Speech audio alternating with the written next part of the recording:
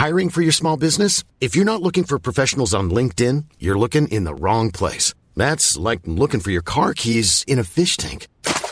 LinkedIn helps you hire professionals you can't find anywhere else, even those who aren't actively searching for a new job but might be open to the perfect role. In a given month, over 70% of LinkedIn users don't even visit other leading job sites. So start looking in the right place. With LinkedIn, you can hire professionals like a professional. Post your free job on linkedin.com/people today.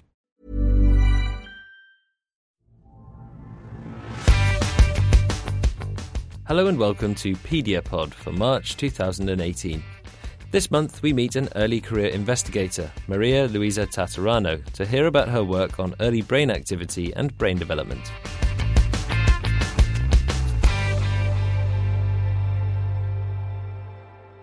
Maria Luisa Tattarano is a Fellow of Neonatal Neurology of the Wilhelmia Children's Hospital in Utrecht, the Netherlands. Maria realised her passion for research during her first year of residency training and became interested in biomarkers of brain development in preterm infants. In this episode, Maria tells us about her recent paediatric research article into the relationship between early brain activity and brain morphology and microstructure. Here's Maria taking us back to the beginnings of her career.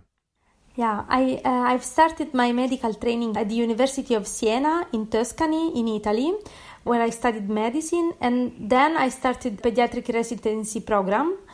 And after that, at the third year of my residency program, I decided to move to the Netherlands for 1 year research time. And you're currently there as a Fellow of Neonatal Neurology. Yeah, then I went back to Italy to finish my residency, and then they called me after 1 year because there was an open position for a Fellow of Neonatal Neurology. So you've also, apart from practicing medicine, you got a taste for research, didn't you? Tell me about your PhD project. When I first came to the Netherlands in 2013, it was just for a 6 months period, and I had to collect some samples for a study which was a collaboration together with University of Siena. Then I decided to make a bigger project out of it, and then I decided to stay a little bit longer. So in the end, my research period was of 15 months. And then I decided to start a PhD here. They offered me this opportunity, so I kept it. And then I went back to Italy, continued working on my PhD, but from a distance. And after 1 year and a half, I was able to come back to the Netherlands. So I became a fellow, and I was able to finalize my PhD as well. Tell me about your PhD project then, because you were looking into early biomarkers of brain development, and that's something you've stuck with. Yes, all my research was focused on preterm babies below 28 weeks of gestation. So I focused on biomarkers of oxidative stress. But I also looked into the new technique which is called metabolomics. And I also used amplitude-integrated EEG in order to be able to predict brain development in preterm babies. So I used different techniques, and that was, I think, the most interesting part of my PhD, because I could be able to study many different techniques and see how we can better predict brain development in this high-risk population. That's precisely what this most recent paediatric research paper is about. Early brain activity is a biomarker for later brain development. Tell me about the main objectives of this study. Yes, what we do as a standard of care in Utrecht is to record the amplitude-integrated EEG in all preterm babies below 28 weeks of gestation for the first 3 days after birth. And using this recording, we were able to see brain activity of these babies, and using a post-processing technique, we were able to calculate the number of spontaneous activity transients per minute, and these are the most important features of the preterm brain activity. So these are basically kind of high voltage bursts. What do they signify?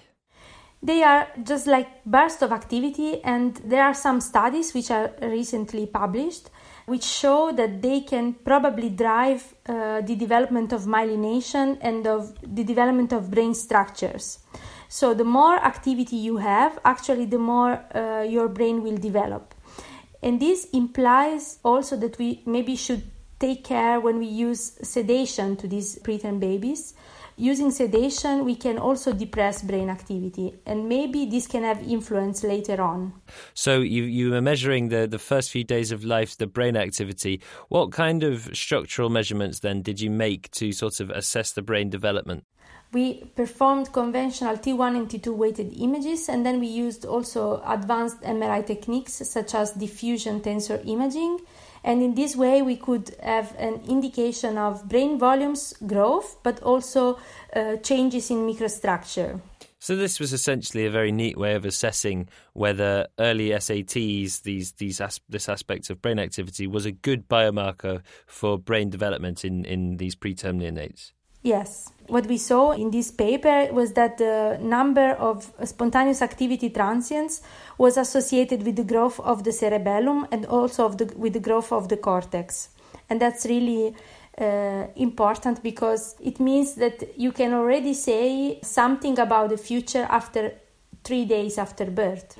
Because the first question parents will ask is, will my child walk in the future, or will he be able to go to school with other children? Will he have a normal life? So what neonatologists are asked is a prediction model, and that's what we try to make.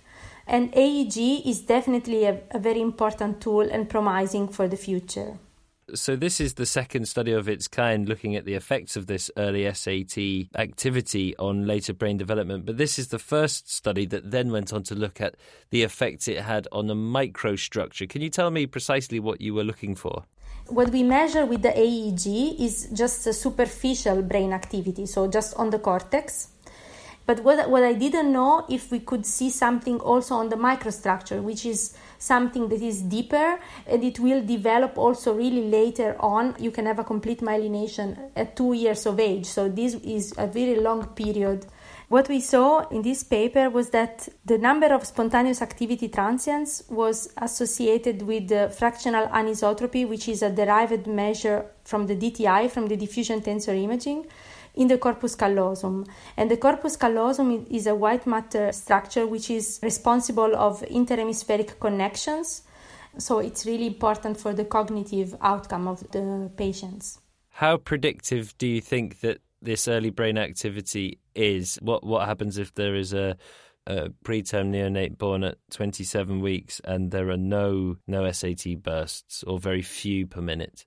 We definitely will use that into the clinical practice, but we also have other tools such as the MRI or the brain ultrasound that we can do bedside and can give also more insight into brain injury. So that will not be the only tool we have. So we will not make decisions only based on the number of spontaneous activity transients, but it's more important to realize how the brain develops after birth and how important this early brain activity is for the development of the preterm brain.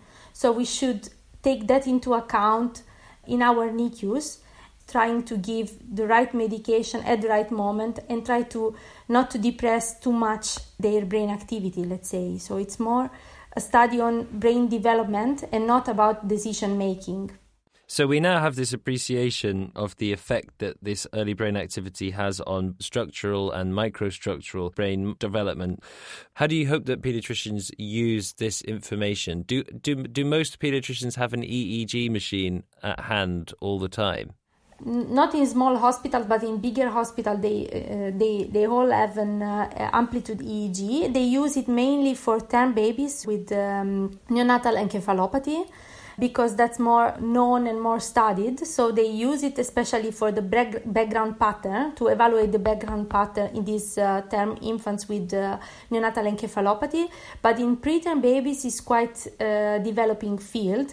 And no one, or at least only few centers, use the AEG in preterm babies. And what we want to say with our studies is that we can implement amplitude EEG, for example, with the calculation of SAT and also of the intersat intervals, which are the periods of brain inactivity. And this can also be used maybe in the clinics in the future to predict the outcome. And that's what I want to say. So it's important to monitor also preterm babies with amplitude EEG, and we can have clinical variables which can be used in the daily practice to predict the outcome.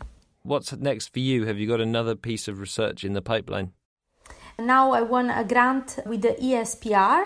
And with this grant, I will go to Leuven in Belgium, because in that center, they use quite advanced techniques to analyze and to evaluate the full EEG, so the multi-channel EEG.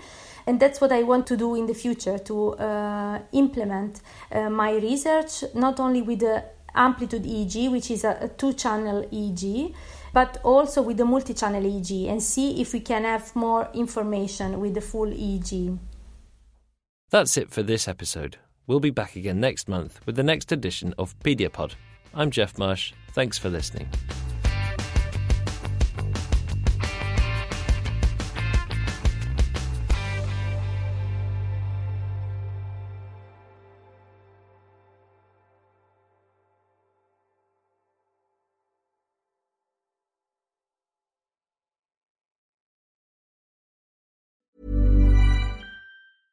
Imagine the softest sheets you've ever felt. Now imagine them getting even softer over time. That's what you'll feel with Boll & Branch's organic cotton sheets. In a recent customer survey, 96% replied that Boll & Branch sheets get softer with every wash. Start getting your best night's sleep in these sheets that get softer and softer for years to come. Try their sheets with a 30-night guarantee. Plus, get 15% off your first order at bollandbranch.com. Code BUTTERY. Exclusions apply. See site for details.